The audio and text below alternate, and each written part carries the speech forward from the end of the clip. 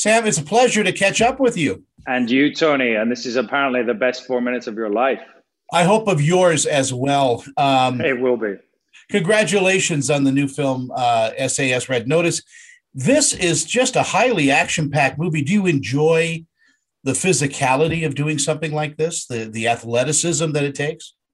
Yeah, definitely. It is an action-packed movie, and I don't think it doesn't disappoint. It really delivers on that. And but also, actually, at the heart of it, there's a really interesting character study. It's a bit of a thriller as well. So yeah, I jumped at the chance to do it. And to be honest, who doesn't want to learn all of these tactical stuff and sort of train with the military? So it really was a dream come true for me. You've got such a beautiful cast in this. There's Tom, there's Ruby, there's the other Tom. Everybody seems to gel really well. Was that a pleasure for you as an actor?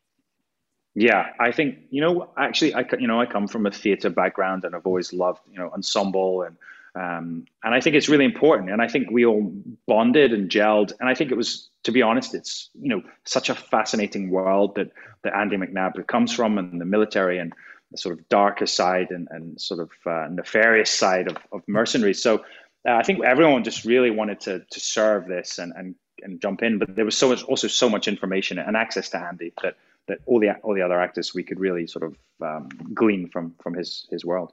Tell me what attracted you to the role of Tom Buckingham. Yeah, Tom, obviously on the surface, he's a great operator, a military operator, and that was interesting. But of course, the most interesting part for me was, that he is a good psychopath, that he discovers during the course of the movie that he has this, whether it's something wrong with him or he has this ability, but he has this ability to switch off, and it makes him a great operator. But also the sort of twist in that is that he also then begins to have feelings, which is, just a really fascinating quandary. Which is a great character to play, is someone that who can switch on and switch off feelings, but who evidently falls into feeling as part of the evolution of his character. Yeah. First of all, to get your head around what a psychopath is, and I spoke to Andy McNabb a lot about it because he is himself a good psychopath, and it was interesting to learn about that and how that works, and how they don't have emotion or empathy, and then to try and work out that this character then does start to have feelings, and that makes him, I guess, maybe more powerful. I have to throw a little love out to Andy Serkis too, who just always surprises me every time he's on camera. Yeah, he plays such a great character in this, and I think all the characters in this, none of them are really that good.